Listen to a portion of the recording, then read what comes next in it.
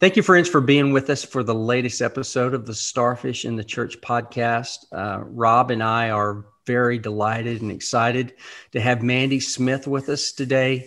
Mandy is, I don't think it's an overstatement to say she's a prolific author. She's written some phenomenal books, and she has a new book that we're going to be talking about, particularly this afternoon. She's a pastor. She's a thought leader. And this latest book that she has called Unfettered opens up some themes, some scriptural themes, some Jesus-y themes that way too much have been overlooked and not mined enough. So we are excited to have Mandy with us today. Mandy, thanks for joining us. Yeah, I'm excited to be with you today. Thanks for having me. So glad you're here. We found out as we were chatting before the podcast that all of us have been adopted by Alan Hirsch. So you're a sister that we have not yet met, but we're in the same band of ragamuffins. Alan, we found out, has been sending... And Deb Hirsch. And Deb. No doubt. And Alan's been sending all of us the same quotes from Belshazzar at the same time. Belshazzar bombs in the middle of the night. Yes. His favorite theologian. Oh, yeah, because you're getting them from Australia. I get them first thing in the morning. So I guess I'm lucky in that regard. I'm on the same time zone. Yeah, you're lucky because we get them at 3:00 in the morning. As if they weren't mysterious enough already. Exactly. Well, we were really drawn to your book. The message that is really one of apparently your life message, really intersects the heart of the message of our book, which is one about decentralized leadership, a form of leadership that's based off of resting in our belovedness in Jesus. And it rests in his authority as the head, and the rest of us as beloved children. We want to see a culture of a true activation of the priesthood of all believers, open circles of mutual submission.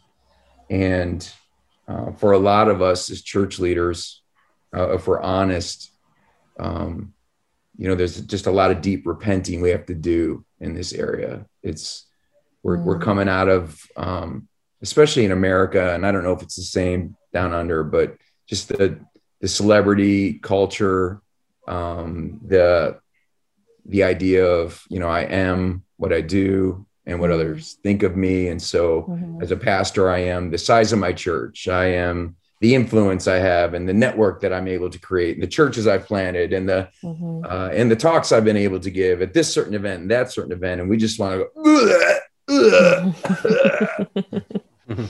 and your book is a salve to help us return and heal. And definitely. So thank you. We, having just produced a book, we know how very hard it is to get that thing. Yeah. And what's totally unfair is I'm actually holding a copy. Yeah, it's crazy. Before you are. It's because it must be printed here in America, apparently. Yep, of course. And I actually literally just got a text saying, shipping notice, your box is on its way. So it's going to be 3 weeks or so before I hold it. So so what the listeners can't see is here just a few minutes ago, before we went on air. So Rob holds the book up, and we thought Mandy was going to cry, which we totally understood. She's like, "Oh, it's my book," and we're like, "Well, yes, it is your book." And she's like, "I haven't seen it yet," and we're like, "Oh my God!" I mean, it's literally like someone is holding a baby you gave birth to, and you're on the other side of the glass, and you can't reach it. Yeah, it was a funny feeling, but a really good feeling because the baby is alive. It is. And it lives. Yeah, and this book actually was probably the hardest to write of all of the books I've ever written because I had to detox from the same things that I'm talking about. And so there was I think I rewrote it 4 times. And the first version of it was an argument for childlikeness. So you can see the irony of that. It was a very reasonable, rational, somewhat academic argument for why we should all be more childlike. So it wasn't a true self, it was in itself not really authentic. And I think what had happened was I had such a powerful experience myself personally that was transformative to my life and ministry, but I knew that to speak it into the world, it was speaking into a world that wanted argument, wanted defense, wanted reason, and wouldn't really take my experience seriously. And so I had to reshape it in a way that could be understood. But I came to realize through 4 different rewrites of it that it had to be presented in a way that was actually inviting the reader into the same new way of experiencing things, which is a bigger risk because a lot of people won't go there with me. But I hope that it's transformative for the people that will. And in a way that I think is what Jesus is saying by saying, you can't enter the kingdom unless you become like a child. He's saying, like, the kingdom is all around us. It's not as mysterious and difficult to find as we think it is. The question is if we'll keep trying to be the camel getting through the eye of the needle, are we willing to be changed in order to even receive the kingdom that's already just surging all around us? Andy, I'm curious. When we wrote our book, we tried to embrace the same sort of ethos of sharing out of our own brokenness. We shared quite vulnerably about where, in our metaphor, we're using Ori Brockman's The Spider and the Starfish, so sharing about when we've been spiders, and then also when we've been spider bit. And it was interesting. Our book's been through a similar number of rewrites, and in the early versions, we got so much pushback where people felt like it was too vulnerable, that it would distract. It was like it will distract people and keep them from actually. And we literally just fought for that. We're like, no, we're not going to take that out of the book. And it's been interesting. Just this week, I got a text from a guy who's reading the book, and that was the thing he thanked me for the most. Like, was the gift of kind of shared suffering, shared humanity. Yeah, absolutely. Yeah, and my previous book is The Vulnerable Pastor, so I had to again let it be what it was. And you gotta be smoking what you're selling. Exactly. That's an Al Hirsch quote right there. He told me the same thing. Yes. But it's terrifying. And to put it out there in a sermon is one thing because the audience, but to put it in a book and know it's just going to go all over the place in places that maybe aren't safe places is kind of scary. But at the same time, as you said, it's the moments where that were the hardest to share that actually are the most transformative for other people and the most freeing for other people. And in some ways, the Unfettered book is kind of the theology behind The Vulnerable Pastor.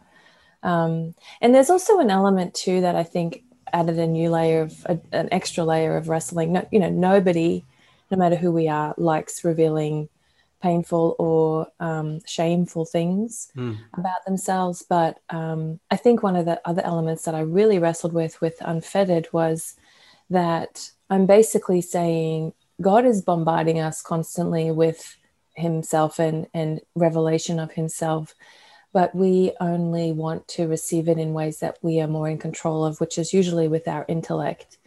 And so then when we don't understand completely, we have this wrestling and what people are calling deconstruction and all the rest, which I get. And then when that turns up nothing, or we don't have all the answers we're looking for, we're like, okay, I guess I just don't believe. And meanwhile, God is speaking to us through our senses, through our instincts, through our emotions, through our bodies. He's just bombarding us constantly with, not sentences all the time, sometimes just the experience of being in his presence.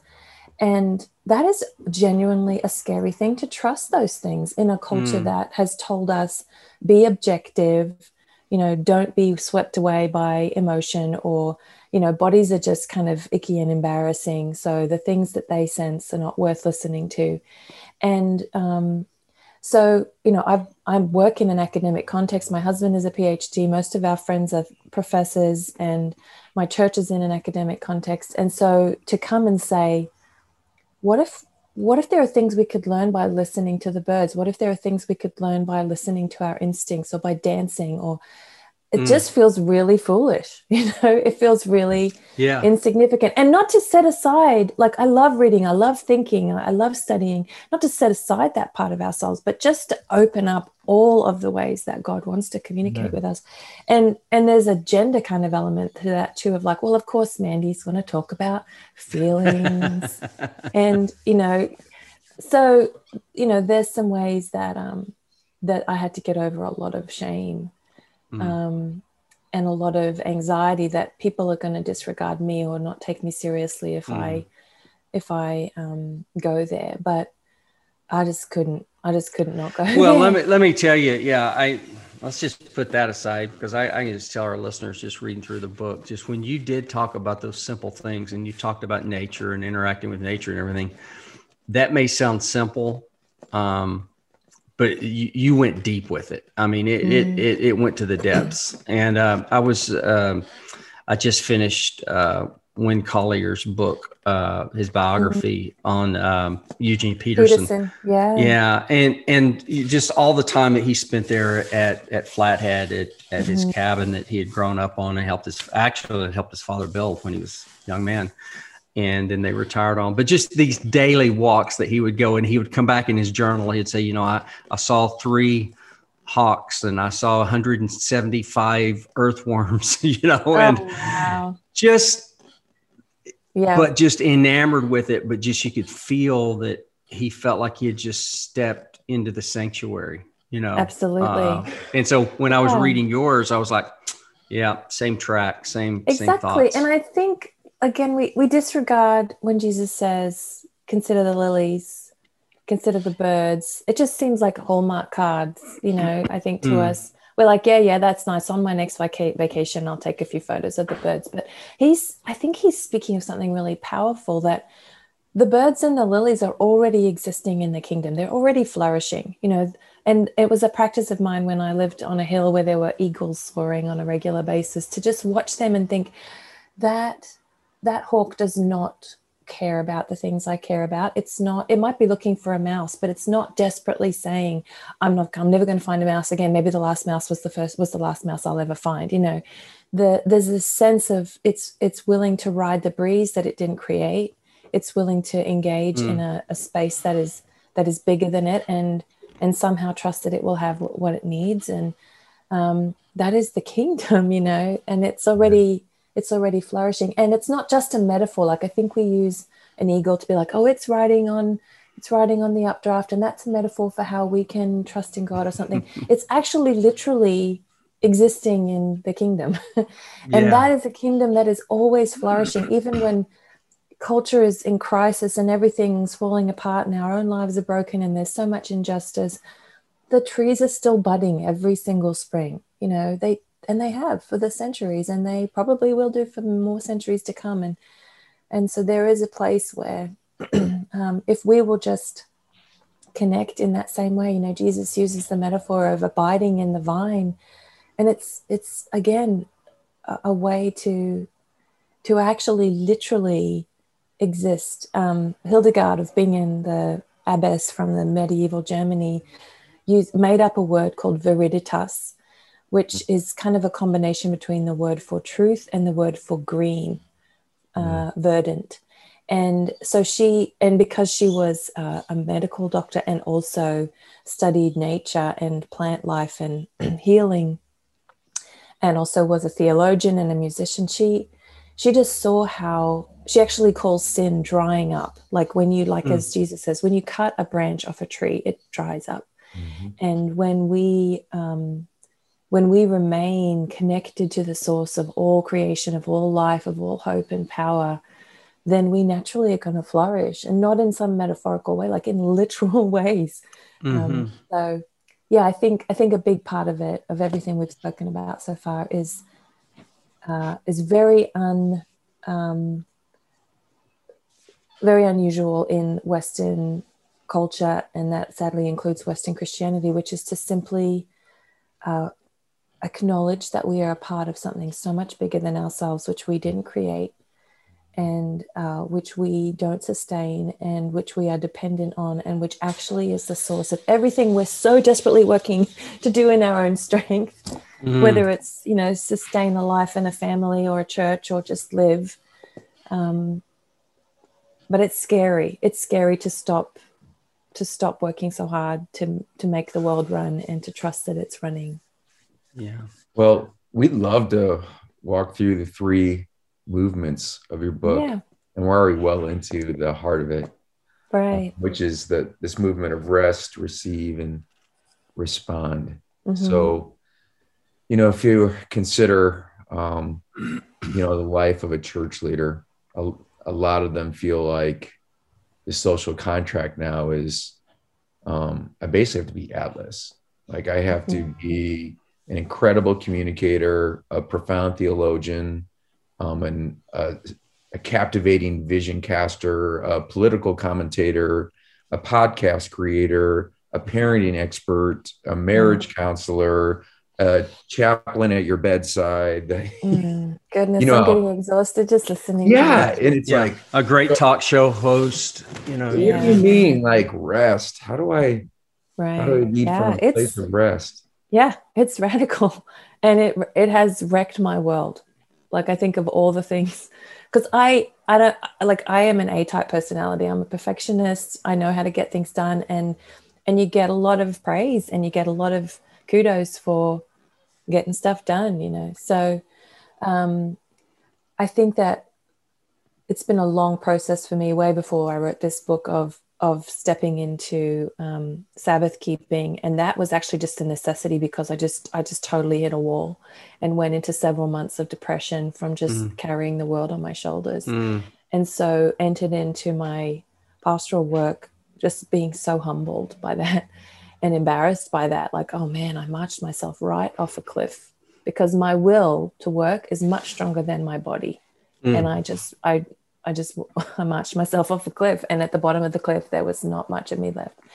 And so I do believe that although the commandment in the Old Testament to do Sabbath is not, we have freedom in New Testament places to choose it. And at the same time, I do think that it is so powerful and so transformative to ourselves. And I think that and whether it starts with a whole day off or it just has to begin really small, to have moments like that interrupt your days to set aside your own controlling of the world, because I think that we would never say the world's all on our shoulders, but we live as if it is. Yeah. And we think this email, this meeting, this sermon is gonna fix all of the problems. And so I think that, God actually gave his people Sabbath before he gave the 10 Commandments. And I think, I think he was trying to say, you are not slaves anymore. You are my children. Slaves don't have a day off, but children do. And we do live like slaves. And God says, well, I have something so much better for you, that if you would just stop for a little while. And there's a tradition, a rabbinic tradition that says that in rest, we learn our death. We practice for our own death in 2 ways, which is rather morbid, but really freeing. And it's that after this life, in the next life, we will just be in God's presence for the pure sake of it. And if we're not comfortable with that, Sabbath gives us the practice for it. Secondly, that we, in the next life, will just have to leave whatever we thought was so important that we were fixing and solving and controlling, and we're going to have to leave the world in God's hands when we die. And it's a practice for that too. And I tell you what, I think you could spend the rest of your life figuring that out. So I would encourage any leaders listening that if you are not taking a serious time to just totally disconnect from your work, and not a day that's just resting for the sake of getting more work done, but a day that is just existing and trusting that God delights in you, even though you're not accomplishing anything. I started a really long sentence and I don't know how to finish it. I think I should finish it with, I would encourage you to explore that, as uncomfortable as it is, and as much as you feel like you don't have the time for it. Well, I think the operative word there, and you saying it, Mandy, is trust. And every time I think about the Sabbath, or I think about, myself when I'm like, oh, well, I really need to do this, or I need to get this done, or whatever. It's like, it's trust. Now, do you trust him? Do you trust that he can get that ground to produce without you? Right. Do you trust that you can scoop up 2 days worth of manna and it's not going to get wormy? That is a good metaphor. Yeah. And the funny thing is when Jewish people who still practice Sabbath, when they finish Sabbath, they have this beautiful ceremony where they pour wine into a cup that's sitting in a bowl and they just let it overflow. And that is their prayer, that the sweetness of this day will overflow into the rest of the week. Amen. And I think what we learn in taking a day off and trusting someone else is going to be answering the phone, someone else is going to be answering the emails, and that person who we're worried about might go down, the wrong track on that day, is going to either have to find somebody else to talk to or talk to God if we're not available, Right. And something about that comes with us, with this, like the wine overflowing, something about, and it's really uncomfortable, and it's not always a fun day on Sabbath. But something about that comes with us back into our work, so that even when we are producing and we are doing our small part, we're aware that it's just a small part. And this is what I think childlikeness ultimately is about. Even if we had painful and far from ideal childhoods, I think as children we all understood, you wake up in the morning and someone else has started the day, and you enter into the world that is already humming. You don't think the world started when you opened your eyes, and it's yours to create. And there's something about that is really healing for us too. And I think there's nothing like just stopping running the world to detox from that habit, whether it's a full day or 5 minutes, wherever you need to begin. And I think engaging in art making, engaging in community, engaging in being in nature, engaging in just literally lying down and doing nothing, Yes. are places where something else, you're part of something so much bigger than yourself. And it's humbling and beautiful and freeing at the same time. Yeah, it's a day of delight. I grew up in a South Highland, Illinois, so there's a very strong Reformed tradition, and they have blue laws. So Sabbath was about shutting everything down, Oh, wow.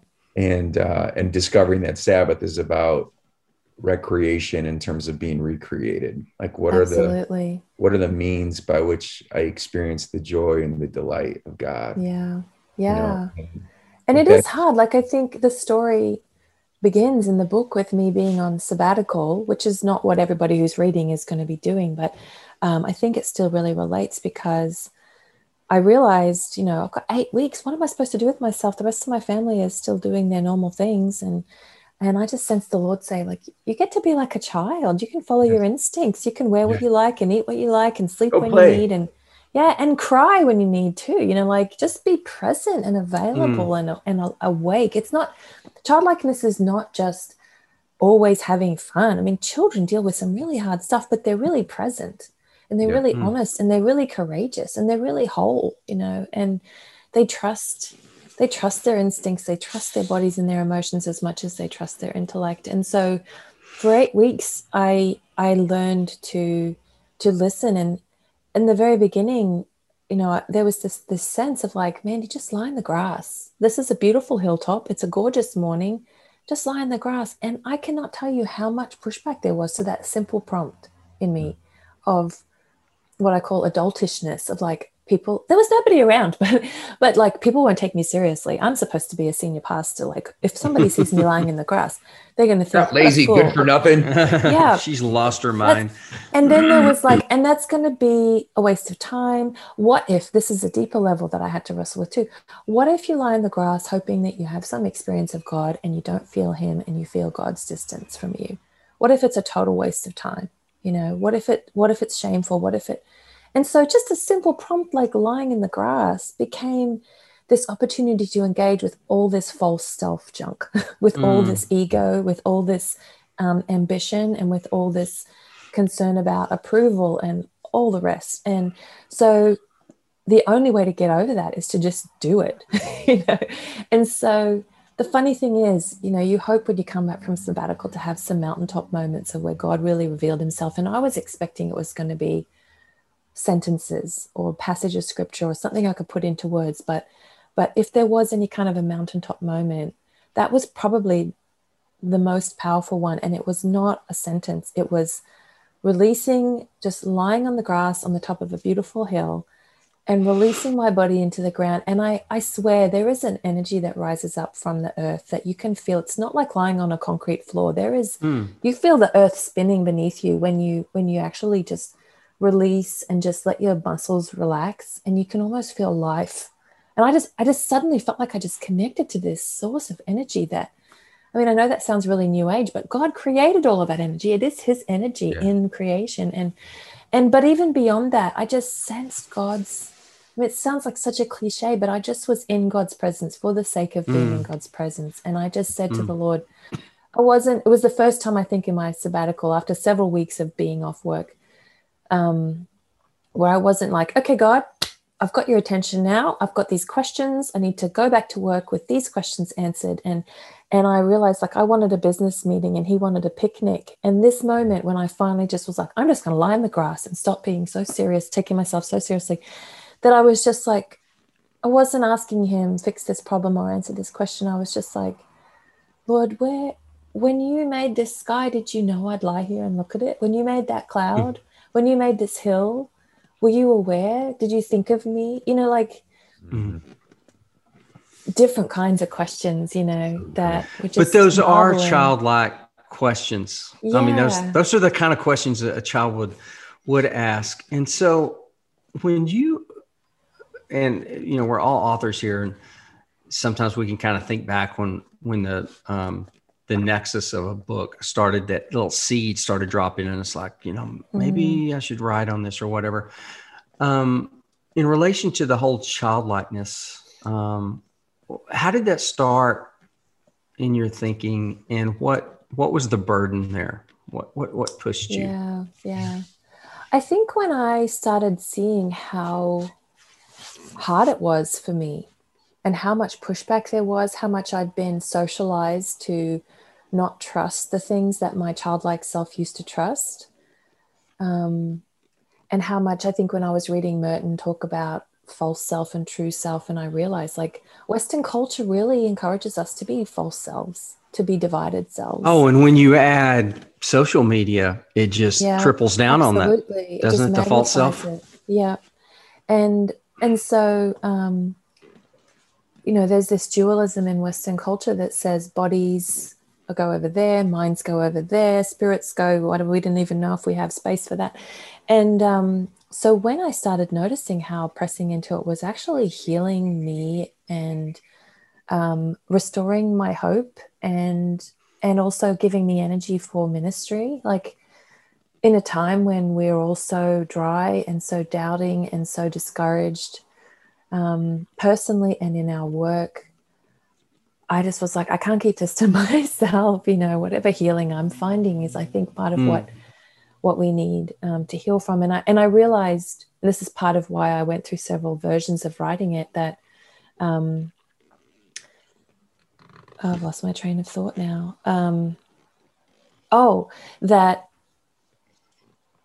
it wasn't even really something that I came up with. It was something that I had to receive, but I had to stop so hard trying to come up with things in order to receive it. And so that felt like a kind of detox, that even the ways we are so aware at the moment about all the things that are wrong with the church and all the things that are wrong with the world.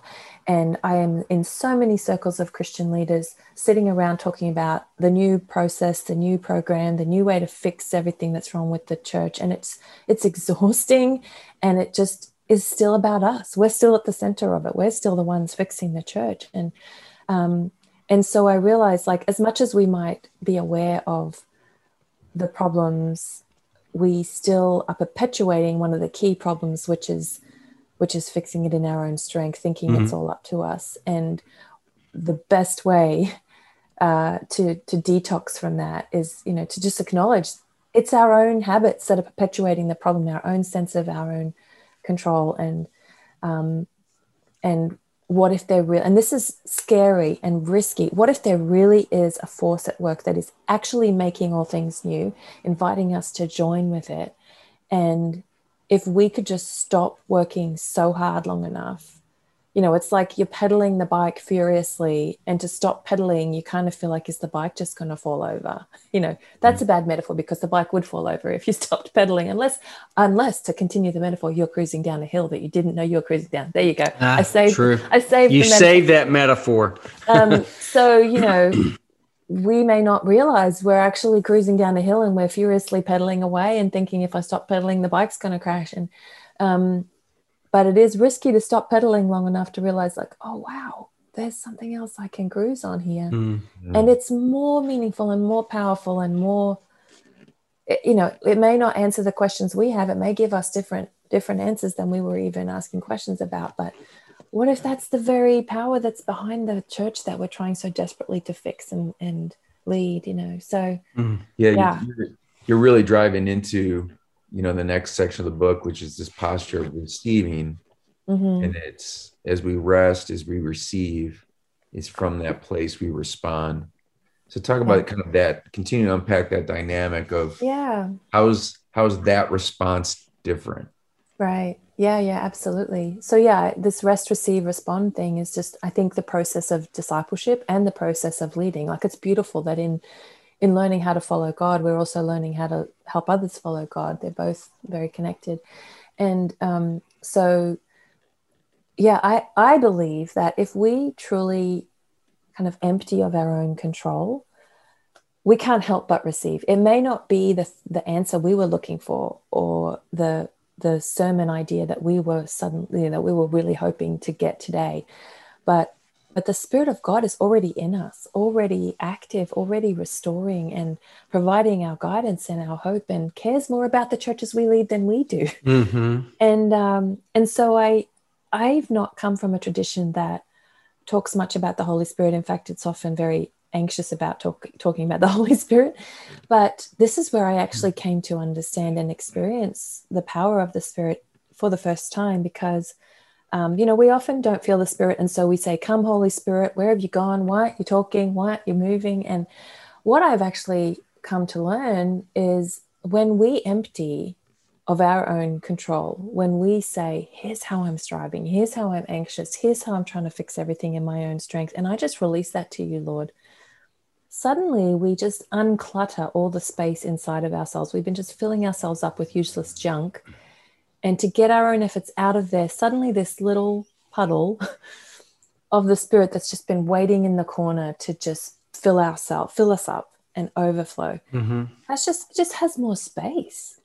Mm. And so it's not that the Spirit has gone anywhere. It's that we just haven't given it the power and released our own energies. And so suddenly that Spirit that is already in us and doesn't come and go, is able to prompt us to pray for this person, or lead this meeting in this way, or preach this sermon in this way, or email this person, or give away this thing.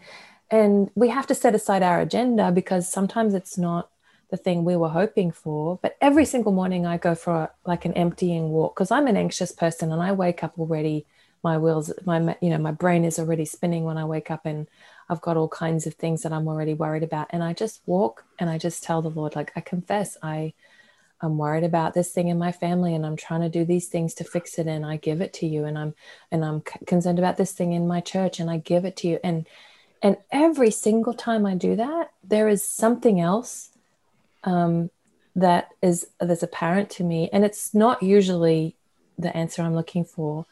And it usually comes in a kind of an instinct, or an urge, or a feeling, or a prompt from nature. Sometimes it's more cognitive, but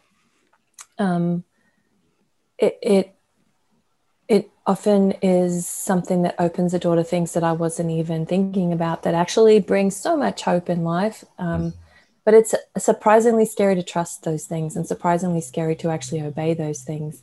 But I'm transformed in the obedience, and in the confusion, and in the mystery. And then we lead our churches in the same way we follow God, Yes. which is to say, I don't really understand exactly where God is leading. Like in my personal faith, I've never had God give me a 5-year plan. I don't know anybody who has. I don't know why we think we can get them in our churches. Of course, we can have goals, and vision and all the rest. But what if God just gives us one step at a time in our leadership of the church? What if God just gives us one step at a time in our leadership of the church in the same way as he leads us personally? Yeah. And if it's okay for us as leaders to be caught up in the mystery with our congregations, to say, like, they get to watch us following and trusting and being a little bit terrified, and that's more life-changing, I think, than, because when we make a plan, you might have a discernment process and a lot of prayer in the beginning, and then you set the 5-year plan and you stop asking the Lord after that. You stop listening after that. And what if one step into this 10-step process, you learn something new and God reveals himself in a new way? Do you go back and rehash the whole process? You just like, well, we've got this 5-year plan. So, so you can probably hear my voice. Like it's terrifying and it's really exciting at the same time. Well, I think that, what you're talking about there, Mandy, I mean, it's, so much of our, and we talk a lot about this, Rob and I do in our book, that so much of the church has been, over the last 25, 30 years, at least, has been so focused. I call it leaderholism. I mean, it's all about leadership. And it's very predictive, and so much of it is all about being able to predict outcomes. Yeah. And that's where that control comes in. And when you're constantly thinking that you've got formulas to predict outcomes, you really do leave the Holy Spirit behind. And not to be just ugly here, but I've noticed this particularly over the last few weeks, as things are starting to open up from the pandemic and churches are starting to return back to face-to-face meetings. And I've noticed on Sunday mornings that so many pastors post pictures of their stage. And it's like, this is the church. Like, so we're back to doing it. We're back to the stuff. Wow. It's just over. Well, you watch this Sunday. So you just watch social media and it just pops up. And one of the things that I've noticed is, and this is going to sound real nitpicky, but that the light packages are getting more extravagant. And so literally the stage lighting, it's becoming much more, rock show type of stuff. Wow. And once again, not to sound petty here, but it just seems to me like there's so much compensation for the lack of the Holy Spirit and the lack of being the light. In fact, I like to call that stuff the Shekinah glory, because it's just all this kind of making up for what we don't really have. Right, and it's like, I see leaders just doubling down on it when you're going back to the simplification. And my background was go ahead. Go. That actually makes me kind of sad for pastors and leaders who are in that kind of culture. And if that's what your church is expecting of you, to feel the pressure of, I actually get really angry when pastors burn out or make really bad moral choices and everybody's like, look at that horrible person. How could they have done that? And we're going to fire them. And that's the end of that, without realizing like we've created this whole culture that is actually not sustainable, and no human being, based on our personalities and weaknesses, will crush under that pressure in different ways. Absolutely. But at what point are we going to actually assess, maybe we've made an idol. Maybe we put pressure on this person to be something that they can't be. And that person under the pressure is, of course, just going to go down that path. So it breaks my heart. And well, it is. We were talking about Atlas earlier. In fact, that's one of the metaphors that we use in our book. But it come across, and we wish that we had this in the book. We've come across recently a doctor, chiropractor, who talks about the Atlas vertebra. And the Atlas vertebra is basically what creates the swivel for the head. And everything below the Atlas vertebra is where all the nerve endings go out. And really all the problems in the body, even the organs, just about every problem in the body, it's all tied to the misalignment of the atlas vertebra. Oh my goodness. And Wow. and all our neurology and all the wisdom and the understanding and the intelligence that the brain wants to send out has to get through that atlas vertebra. Wow. And really, in the body of Christ, Jesus is to be the brain and the atlas vertebra. Right. But so often we, in our leadership systems, we become the atlas vertebra, and then we wonder why the body's all messed up and why the body's not healthy and the body can't walk. So there's a lot of metaphor there, but I believe there's a lot of truth to it too. Yeah, my goodness. Wow. Well, yeah, I had to create new language for some of this because, so in the beginning, I'm on sabbatical. I'm being invited to just lie in the grass or, do things, sleep when I need to sleep. God was calling me to dance, which made me feel really stupid. And so I had to get over what I call adultishness in order to receive childlikeness. I had to get over taking myself so seriously, worrying about what everybody thinks of me, being in control and fixing and understanding everything, which is so deeply embedded in our culture and sadly also often in church culture. And what then happened was, so when you set aside that, when you step into the childlikeness, which is actually so much more than whimsy and wonder, it's just being available and being present and being open to things that are bigger than yourself, being courageous actually and being honest. That's a part of it in addition to the whimsy and wonder. And then you're available to something that actually was a bit scary, because God was prompting me to do things that I knew in our adultish culture I would look stupid and feel foolish and be ashamed. And so then there was this adult likeness, like there's a positive kind of agency that we have. And I worry sometimes that we are so concerned about ego-driven leadership and celebrity culture and all that junk that we actually go to the opposite extreme of not really talking about human agency and healthy models of leadership. And so there is a way that God does call us to make choices and take risks and join him on mission and use our agency responsibly and steward it well. Once we've been healed from doing it all in our own strength, then we actually are able to bring what small part we do have with freedom and fullness and say, here's what gifts I do have. Here's what little time and energy I do have. And I just give it all to you, knowing it's not enough.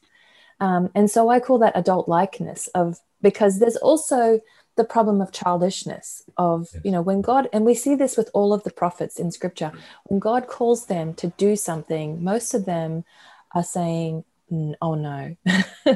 And Jeremiah says, I'm too young. I'm just a child. I can't be your prophet.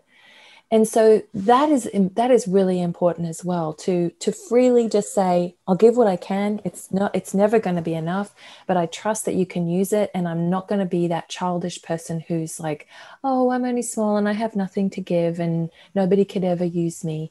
And I think that there's a healing in that balance of childlike adult likeness, of being unafraid to be powerless and being unafraid to be powerful.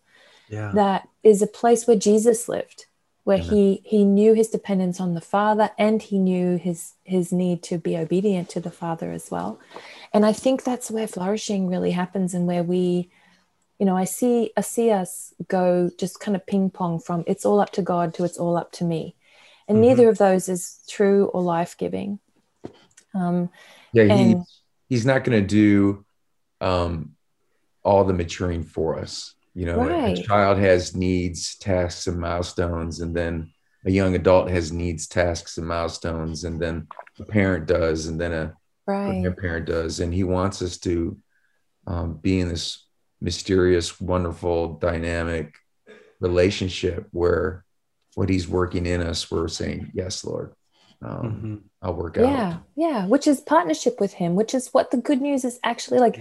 This good news is not that just that Jesus died 2,000 years ago, or just that we get some future hope with him in heaven, but that the Spirit of the living God that spoke creation into existence, that was in Jesus' body walking around the earth and that rose him from the dead, is in our very bodies right now. Equipping us and empowering us, and we are one with him now. It's not wishing we could have been with him in Palestine 2,000 years ago or looking forward to being with him in the future, but partnership with him right now, and he is making us new. Like, amen. That's good news. That feels That's like fullness. hope. Absolutely, it is. Yeah. Amen. It is. Yeah. Well, Mandy, we're so excited about the book coming out. When's the exact release date? The 18th of May. We're almost there. Yep. So very So soon, but close. you can pre-order it on all the usual places. Yeah. Well, Amazon, everyone who's all listening them. right now, we hope you will pre-order. This should be coming out the week before the book comes out. And we really want this book to be successful so that Mandy can finally feel good about herself. Now, folks, that was totally tongue in cheek because none of us feel good about ourselves. You'll understand, Mandy, the more you get to know me. I'm kind of like a little kid, and I'm just good. That's what it's all about. Well, and I think I do feel good about myself in whatever way that is appropriate. That exactly, and that's why it's a joy to make that joke. Yeah. I mean, like, that's what it is to be free to know that God is delighting in us. So let's mention again, the name of the book is Unfettered, Imagining a Childlike Faith Beyond the Baggage of Western Culture. So good. And you helped us do that in that book. It's just fantastic. So I encourage everybody thanks to get for having me. Yeah. It's really been a joy. Mandy, if people want to find more about your other books or resources, where's a great place for them to go on the internet? My website is thewayistheway.org. And you can find about other books there and my blog and even some artwork I've done that's kind of mentioned in the book. And it's a place to go and find out more about me. Awesome. Thank you so much for this time today. And thank you everyone for listening to this episode of the Starfish in the Church podcast. We'll see you soon.